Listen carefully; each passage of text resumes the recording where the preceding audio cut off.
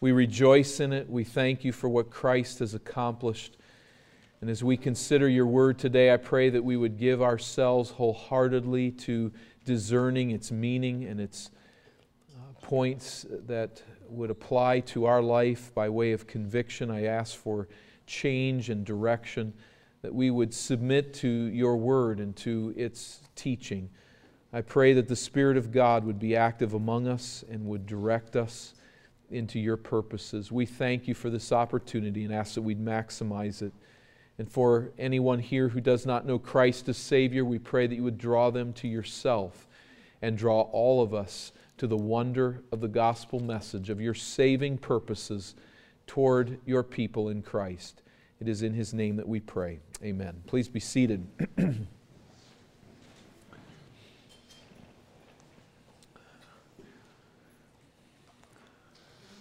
Later this month, Britain's royal family will go off script. In a few days at Westminster Abbey, Prince William, a Windsor of royal blood, will marry Catherine Middleton, a commoner. In an article entitled Citizen Kate, Alison Pearson explains that, quote, William was expected to pick his princess from a select group of well-bred young fillies. But Kate has proven a better match for William than one of those, as some insiders describe them, flaky aristos. Pearson writes, whatever snobs may say about the suitability of the match, far from lowering the tone of the monarchy, this middle-class girl could well save it. Perhaps the way forward for the royal family of Windsor is to go off script, trusting a commoner to bring stability to the throne of England. Not that it makes a lot of difference, but perhaps.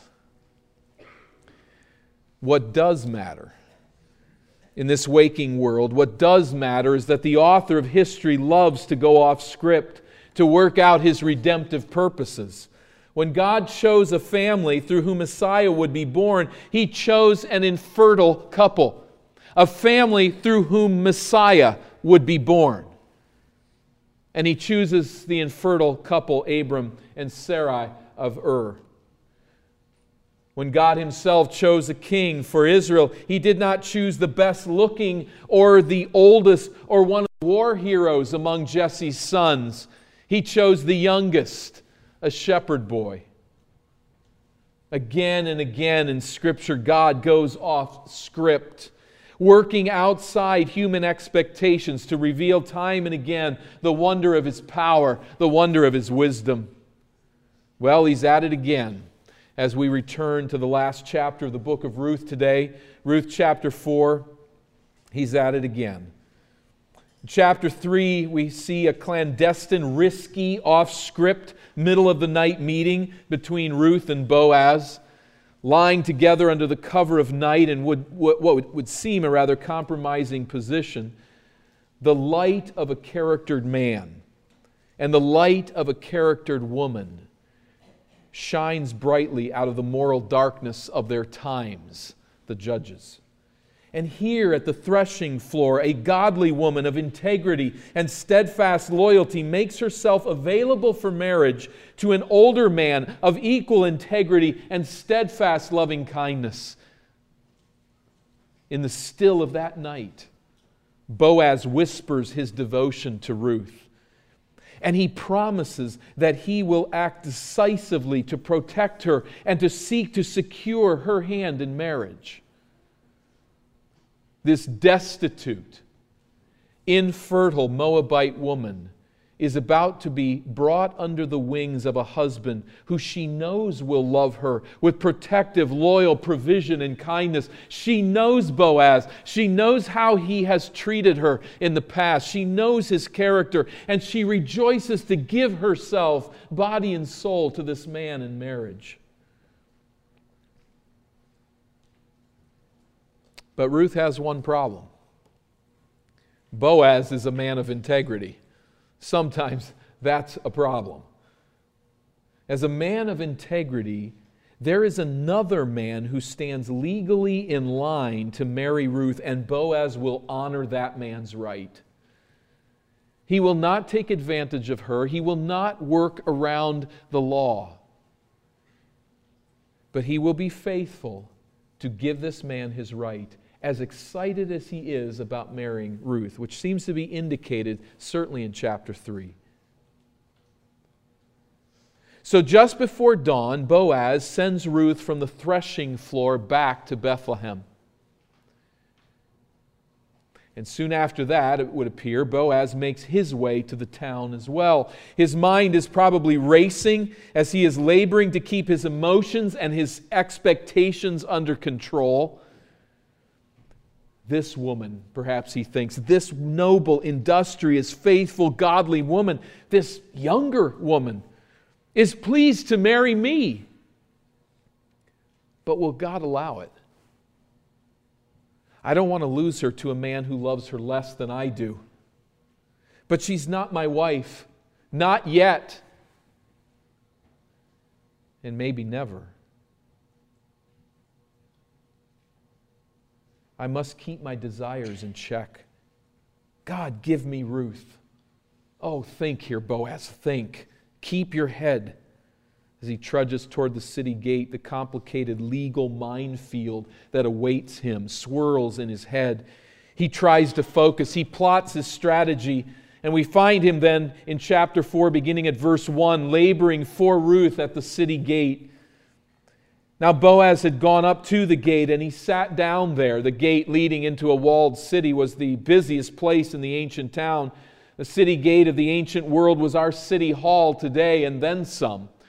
This was where business transactions were legalized, where judicial matters were resolved, where public meetings were convened and community matters were settled. Sometimes were settled in the gate itself. There were rooms off to either side, built right into the wall of the city. At other times it might have been out in front of the gate or within the courtyard generally. But wherever it was, there at the city gate, he seats himself to do business. And verse 1, behold, the Redeemer of whom Boaz had spoken came by. And behold, it's a significant word. It indicates an element of surprise and good fortune. As Ruth happened upon the field of Boaz in chapter 2 and verse 3, so the Redeemer, Boaz, wants to see this man, and guess who walks by? He just happens to pass by. We know, of course, the hand of God is here again, bringing this man here at this time at the city gate. So, verse 1, Boaz says, turn aside, friend. Sit down here. And he turned aside and sat down, and he took, that is, Boaz gathered 10 men of the elders of the city and said, sit down here. So they sat down. Now, the word friend doesn't help us in our translation here. Probably a better way to say it in the English would be Mr. So-and-so happens by. And he calls him Mr. So-and-so. In other words, the narrator is not going to use his name. He's left anonymous because, frankly, his name doesn't matter. But he is the Redeemer who stands between Boaz and Ruth. Boaz undoubtedly had something of a sleepless night that night. Undoubtedly, there is on his face the show of urgency, and both his relative here and the city elders are certainly curious to know what is on your mind, Boaz. And they sit down. They would be witnesses. They would legally stand in as those who would witness the transaction that's about to take place here. And Boaz lays that out for them in verse 3.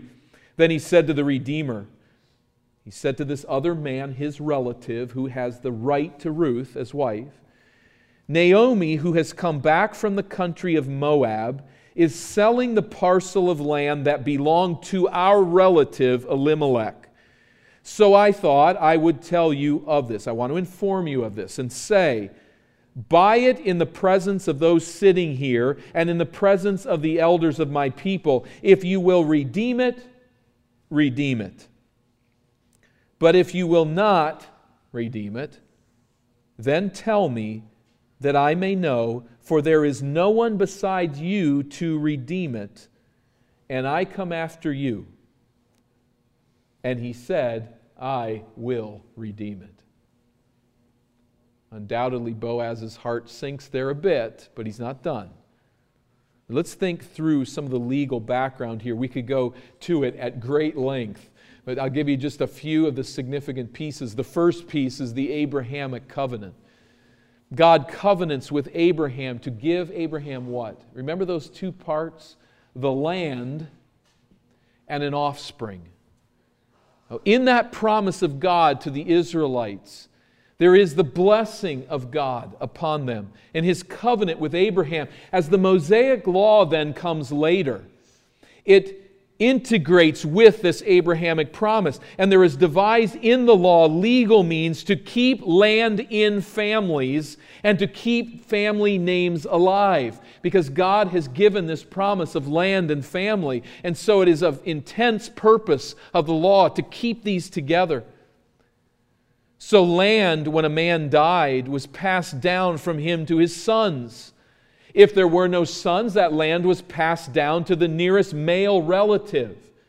Not simply to the family, to the wife and to the daughters, if that was all that survived, but to the larger family put in the hands of a man who would carry on the work of keeping that land within the clan. Now, widows in Israel who had no children were to be married then by the nearest available male relative in order to raise up offspring for the deceased.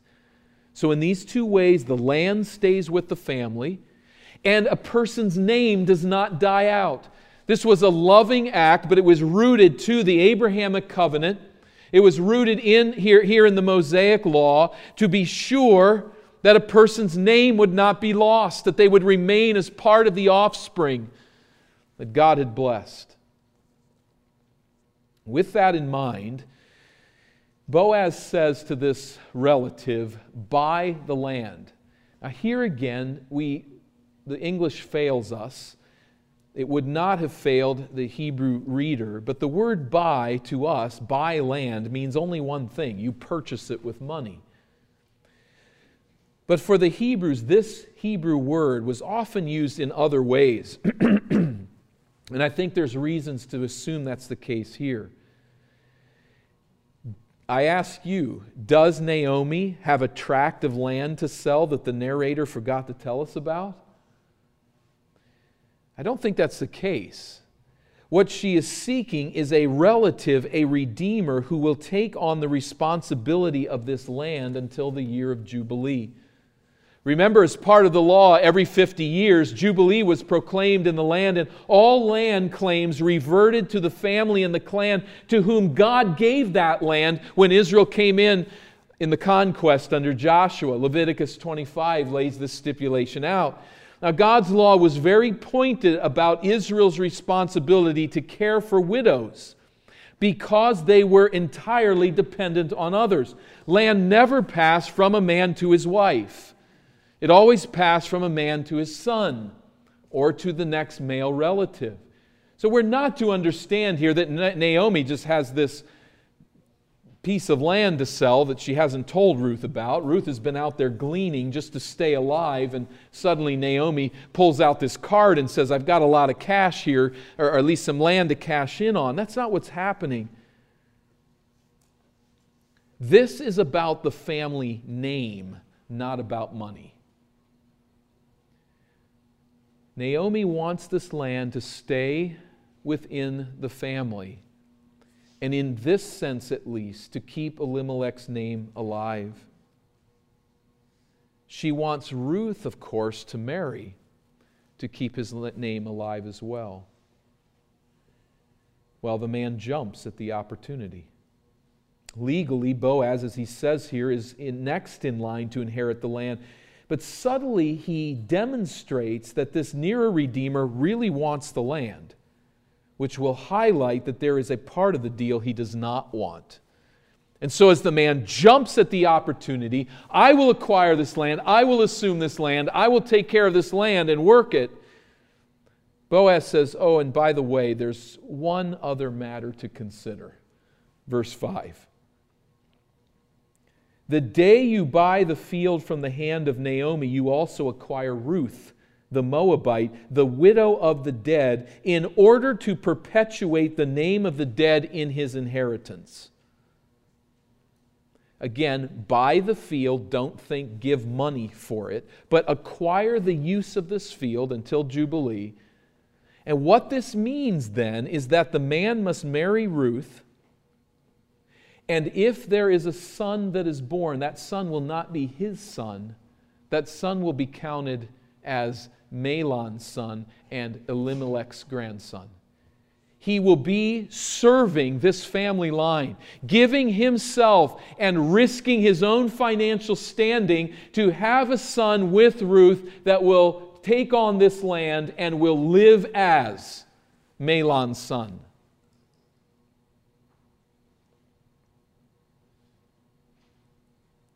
In light of that, this man sees this all as a real deal changer. And so verse 6, the one who was adamant, I want the land, says, the Redeemer now says, I cannot redeem it for myself, lest I impair my own inheritance. Take my right of redemption yourself, for I cannot redeem it. We see his selfishness here.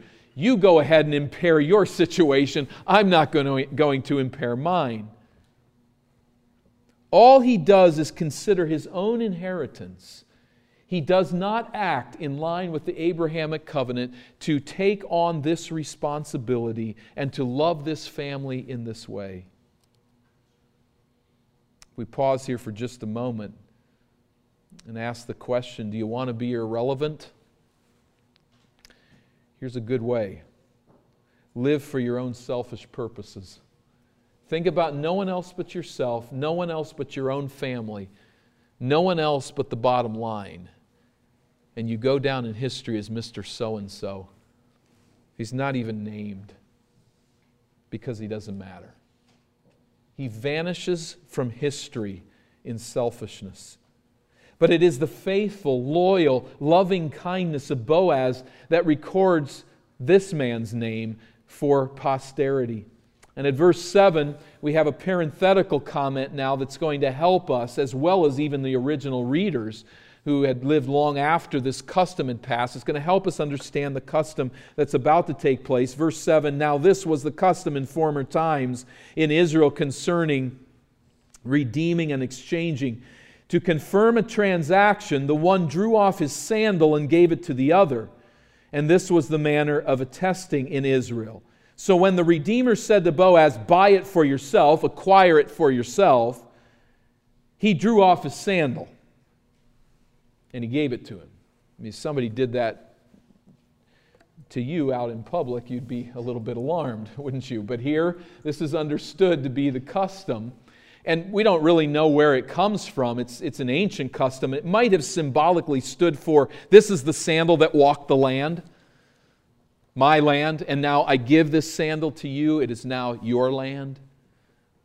Whatever the case, they understood the transaction has been made, and now the heart of Boaz begins to thrill. With the idea not simply of acquiring this land, but with the idea of acquiring Ruth. The man who stood in the way of this one that he loves and that he has given himself for is now to be his wife. And Boaz wants to make sure that everyone recognizes this, to establish this legally. Verse 9, Boaz said to the elders and all the people, you are witnesses this day that I have bought from the hand of Naomi all that belonged to Elimelech and all that belonged to Chilion and to Mahlon his sons. Also, here's the other side of the situation, Ruth, the Moabite, the widow of Mahlon, I have bought to be my wife, to perpetuate the name of the dead in his inheritance, that the name of the dead may not be cut off from among his brothers and from the gate of his native place. You are witnesses this day. Now, undoubtedly, we see in the whispers of the night his love for Ruth, his desire to be her husband. But we see here his nobility, his faithfulness, his noble response, that I want here to perpetuate the name of the deceased, to serve this line in this way, to give of myself so that the offspring that would come from the union between me and Ruth would be a son that would carry on Elimelech's name and Mahlon's name. He's a man of integrity and faithfulness, a kind man of loyalty we have already seen him to be. He now fulfills this role to the glory of God in honor of the covenant, and a man who right about now is quite thrilled to have a wedding in his future. The witnesses confirm the legality of the transaction. Verse 11, all the people who were at the gate and the elders said, "We are witnesses. We will remember this day." They didn't have documentation. They didn't need it. It was in their mind, in their heads, and they would remember this. We've seen it happen. But not only did they bear witness to what has happened here, they also pronounce a blessing on Ruth, on a Moabite, and on the man who is willing to marry her. Middle of verse 11, "May the Lord make the woman who is coming into your house like Rachel and Leah, who together built up the house of Israel. May you act worthily in Ephrathah and be renowned in Bethlehem." Remember Ephrathah, possibly that ancient name for Bethlehem, just a synonym. They bless Ruth and they bless Boaz. "And may your house," verse 12, they continue, "be like the house of Perez, whom Tamar bore to Judah, because of the offspring that the Lord will give you by this young woman, by this Moabite." Now, this is certainly off script. No one would expect a Moabite to return to the promised land with her mother-in-law. And having done that, no one would expect a Moabite to marry in the land, especially a Moabite who was infertile. But perhaps this union would be used by God, who loves to work off script, to bring about His purposes.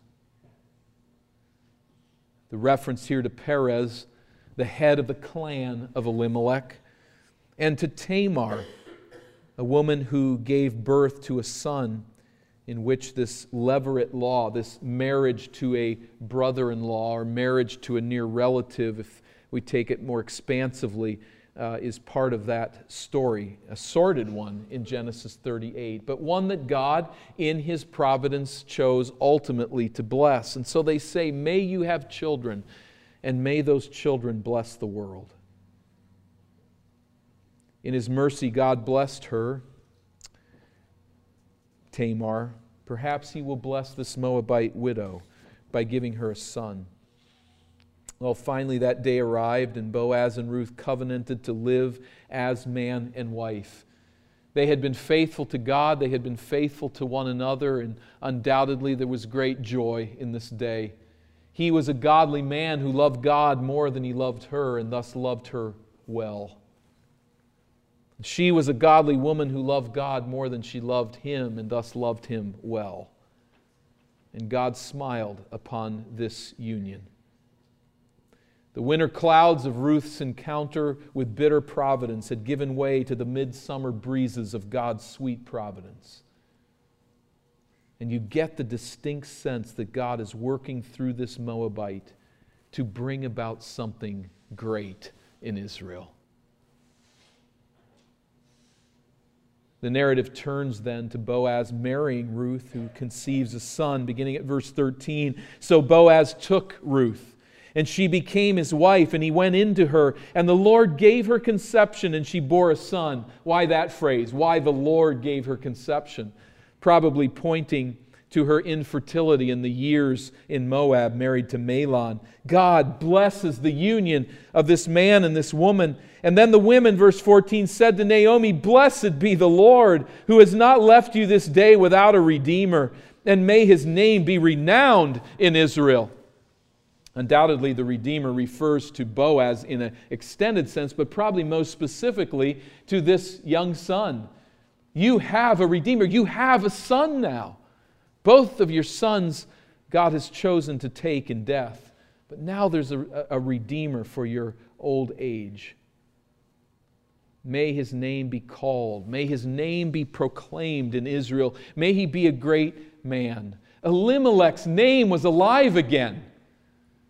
How important this was to the Israelites, and these women rejoice. By this son, God willing, that name would be perpetuated in the land of promise for many generations to come. The land was now in good hands, and now a son who would carry on the name. They rejoice with Naomi. Verse 15, he shall be to you a restorer of life, a nourisher of your old age, for your daughter-in-law who loves you, who is more to you than 7 sons, has given birth to him, to a son. Naomi's bitter ordeal in Moab had given way to sweet providence. The woman who returned to Israel empty was now full again. And much of that fullness was rooted in the love of this most unusual woman from Moab. The word love, don't think in terms here of emotion, of sentiment. But the Hebrew word speaks of covenantal commitment, which shows itself in acts of loyal devotion and persistent kindness. She is that kind of a woman. God uses this word when He commands the Israelites to love strangers in the land, not to emotionally like them as such, but to be committed to them in persistent kindness toward them, to care for them in the land. Ironically here, it's the woman from outside the land, the stranger, who is showing the Israelites how to love. Oh, this woman of commitment to you, Naomi. Think of what God has done through these years. Think of how He has cared for you despite your trial and heartache. She is worth 7 sons to you. 7 sons was considered the perfect family. It was high commendation. Remarkable commendation in light of the fact that Ruth is a Moabite. She is the worth of 7 sons to you. To have her as a daughter-in-law is to have the perfect home, and now a son. What an unlikely story. A Moabite comes in to save a family in Israel. She would, in the providence of God, serve God's saving purposes in a much greater way than this. But they at least see this. Verse 16, then Naomi took the child and laid him on her lap and became his nurse. I think our translation is weak here. Taking him on her lap is really taking him to her chest. And the point is she holds him and hugs him and draws him to herself. She becomes his nurse. She cares for this child during the day to help Ruth. In verse 17, the women of the neighborhood gave him a name, saying, a son has been born to Naomi. She's holding a boy, her grandson, and they name him Obed. He was the father of Jesse, the father of David. It's almost impossible to believe for us that Boaz and Ruth had no part in naming the child. That's almost impossible to believe is here. But in any event, the woman close to Naomi rejoiced with her son. I don't know if they jump in and just take over the job and name him, or if they're just reflecting what he has been named and just speaking of it in that sense. Whatever the case, there's a story here we don't understand. He's their boy. That much is sure. They are so excited for this woman, for their friend.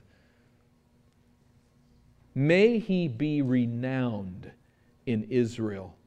The blessing has gone out by the people of the town. May he be renowned in Israel. They had no idea what they were praying. All they know is this unusual story, this unusual young man. But they pray that God will bless him. They pray that God will make his name great. You realize the fulfillment of their prayer? Far beyond what they could imagine. Just to look at it in one tangible sense, to this very day, the Star of David adorns the official flag of Israel. Everywhere where the flag of Israel flies, there is the Star of David. May his name be renowned. This young boy becomes the grandfather of the greatest king in Israel's history.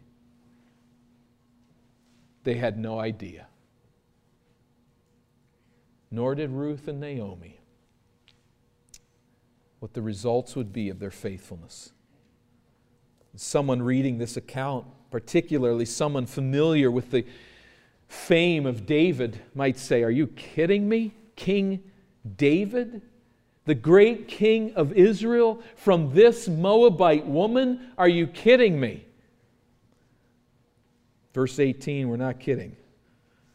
These are the generations of Perez. Check it out. You know this, people of Judah. Perez fathered Hezron, and Hezron fathered Ram, and Ram fathered Amminadab, and Amminadab fathered Nahshon, and Nahshon fathered Salmon, and Salmon fathered Boaz, and Boaz fathered Obed, and Obed fathered Jesse, and Jesse fathered David. That David. This Moabite.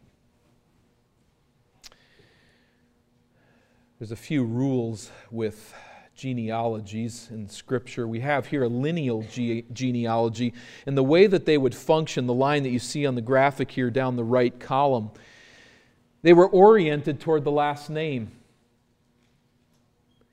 In a lineal genealogy, the genealogy serves to prove that the last person legitimately serves a key position in the family and in the kingdom of God. And often that person would be listed at number 10, which then connects to the second rule of genealogies. Numerous generations are skipped. The word fathered then is used very loosely. That you arrange the genealogy so that the person in place 10 is the one whose position is being demonstrated. So you can choose what names you choose to come up with these 10 names. But a third point is that often the seventh person listed is the key person on which the genealogy turns. So in Genesis chapter 5 you have Enoch who walks with God, listed number 7 in that genealogy. Here, guess who's number 7? This is Boaz, the man of faithfulness who walks into the situation and becomes a father in the line of the great King David. Not the unknown Redeemer who was before him. And in the providence of God, not Mahlon. But here in this place, Boaz and Ruth produce Obed, the grandfather of the great King David. Now let's think through these three major players in the story, Naomi and Ruth and Boaz, and ultimately then upon David as well, as we think over this entire book. God chose to work off script when He chose to run His salvation plan through Ruth the Moabite. It was through a Moabite that God established King David on the throne of Israel. Through a Moabite that the line of promise culminated in David's greater son, Jesus Christ. As Ruth's anguished groans of childbirth give way to celebration of a boy named Obed, one who serves, God sees in the future the anguished cries of a peasant girl giving birth in this same village of Bethlehem to the promised Messiah. Remember Micah 5:2? But you, O Bethlehem Ephrathah, who are too little to be among the clans of Judah, from you shall come forth for me one who is to be ruler in Israel, whose origin is from old, from ancient days. This prophecy fulfilled in the life of King David, whose origins in Ephrathah are from ancient days, but ultimately the fulfillment in the one who comes from the ultimate ancient days. And when the prophets were asked, where will Messiah be born, before He was born or just after He was born, they knew it would be in this village of Bethlehem. From the promised line of Abraham running through Judah, God produced a Messiah who did not come to serve, but to serve and to give His life a ransom for many. And God did this through this Moabite. So we go back again, not to add anything that we've not seen, but to reiterate these themes that pulsate through the book. We go back and we see again Ruth and Naomi weeping in one another's arms as they stand on the crossroads between Moab and Israel in that heart-wrenching scene of utter despair. Ruth has no comprehension that someday a king will come from her now infertile womb. She could not begin to imagine that one day her offspring would rise from the dead, rise from the barren womb of the earth to rule not only Israel, but to rule the earth from David's throne. God was at work in Ruth's life. And her decision to set her own interests aside, the best chance for marriage was to go back to Moab. But she sets her own interests aside. And she remains loyal to her mother-in-law to do the next thing, to do the right thing. In a moment of severe trial, all of that was used by God to bring us today to this place, to be worshiping together here. We are here because Ruth gave birth to Obed, who fathered Jesse, who fathered David, who ultimately fathered the line leading to Jesus Christ. For her part, when Naomi buried her husband and sons, there was no sense that she would ever be anything but an empty woman living in destitution. Desperate poverty. But here she is now, drawing to her chest a grandson. She has been embraced now by a new son-in-law who is a man of protection and care and standing in the community of Bethlehem. And the reason for all of this is that our God is a God of steadfast, loyal, covenant-keeping love who works all things together for good. We learn this again in this lesson, in this story. This is not just a story of recovery for Naomi and for Ruth, and we rejoice in what God has done for these two women. This is our story, because this is how our God works. Remembering again Romans 8, where Paul says, I consider that the suffering of this present time is not worth comparing with the glory that is to be revealed to us. For those who love God, all things work together for good, for those who are called according to His purpose. And there are times like Naomi and Ruth where we run into trial and we wonder if life will ever make sense again. We run into difficulties, but this is one of the great themes that we draw from this book, that we have a God of steadfast, loyal love who is always working to bring us forward and to work out His salvation purposes. This is the order of the universe for those who love God. This is how it works. It may take time. It will be in the midst of grief, but slowly, sometimes imperceptibly, but assuredly, God is always working to love His people, never ceasing in His endeavors to bring about His saving purposes ultimately.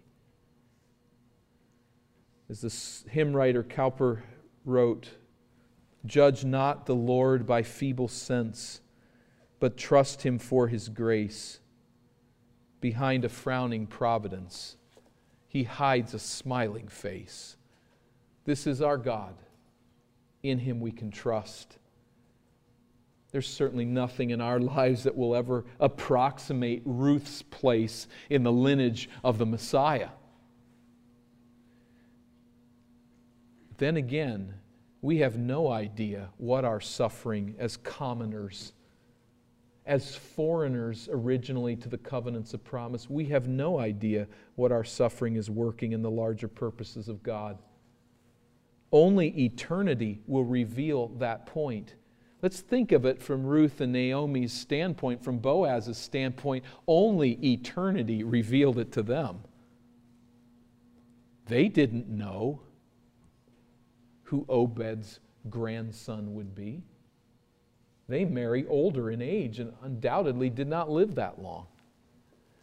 And they certainly had, under no circumstances, any sense that the son of their union would be in the line of the great Messiah prophesied in Scripture.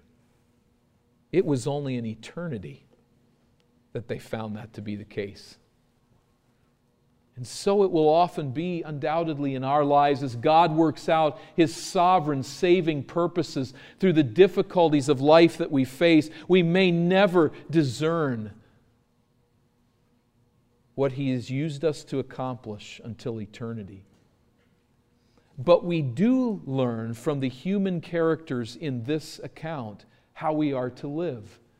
We are to live with steadfast loyalty, with faithful kindness toward others, to pour out our lives selflessly, trusting in God, and ultimately displaying these character traits because they flow from our God and because they come from our union with Him in His Son, Jesus Christ.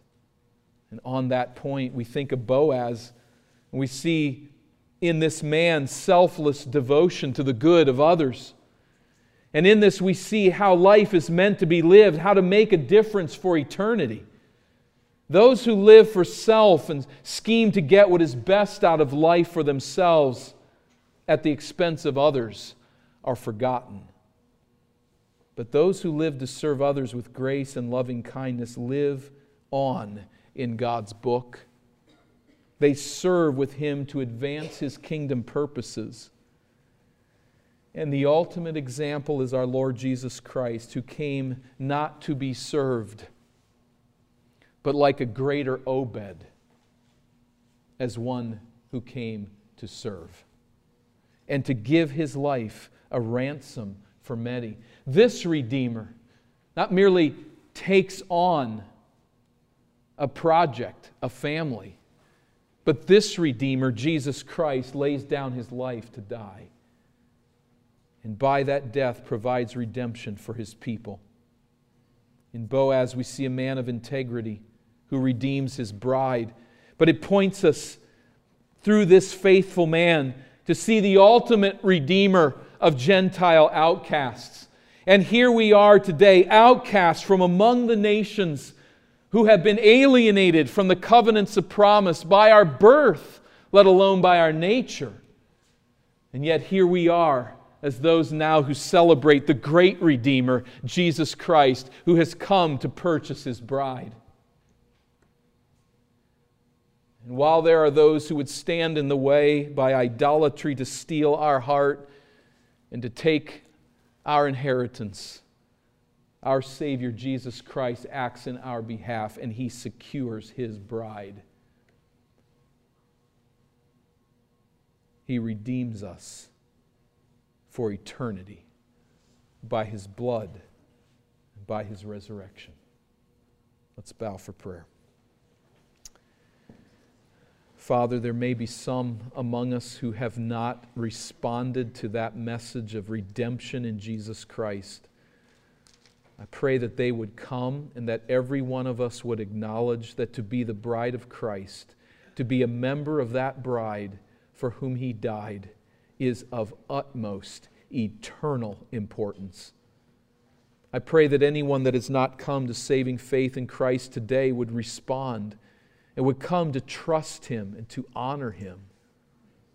I ask, Father, that by Your mercy, according to Your purposes, that You will lead to salvation unbelievers. And for we who know Christ as Savior, may we rejoice that we as Gentiles have been included now in the promise. We have become, through faith, children of Abraham who believe Your word and have been saved from our sin. And in this we rejoice. We rejoice to know that You are a covenant-keeping God of loyal, loving kindness who never rests for the good of Your people to accomplish Your ultimate purposes. But may we remember that we don't see it all now. Grant us faith that we would trust and hope in eternity as we live lives of faithfulness to You and kindness to one another. Thank You for the beauty of this story of Ruth and Boaz and Naomi. God, above all, we thank You for David's greater son, and we rejoice to know Him as Redeemer. May His name be praised among us. May we glory in our Redeemer. Help us now to sing with joy. In the name of Christ we pray. Amen. Let's stand together and sing in response, I will glory in my Redeemer.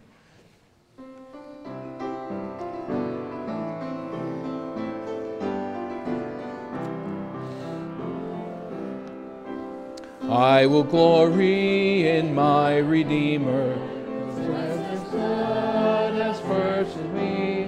Mine was the sin that drove the bitter nails and hung him on that judgment tree. I will glory in my Redeemer, who crushed the power of sin and death, my only Savior before the holy judge, the Lamb who is my righteousness, the Lamb who is my righteousness. I will glory in my Redeemer, my life He bought, my love He owns. I have no longings for another, I'm satisfied in Him alone. I will glory in my Redeemer, standing place of woes arising and rush upon me. My feet are firm, held by His grace. My feet are firm, held by His grace. I will glory in my Redeemer, who carries me on eagle's wings. He crowns my life with loving kindness. His triumph song I'll ever sing. I will glory in my Redeemer, who waits for me at gates of gold. And when He calls me, it will be paradise. His face forever to behold. His face forever to behold.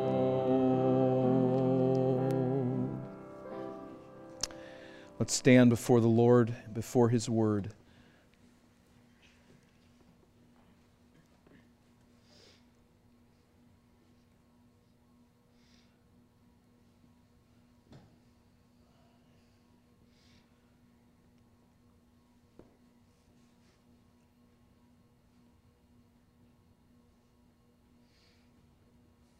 And now to Him who is able to do far more abundantly than all that we ask or think, according to the power at work within us, to Him be glory in the church and in Christ Jesus throughout all generations, forever and ever.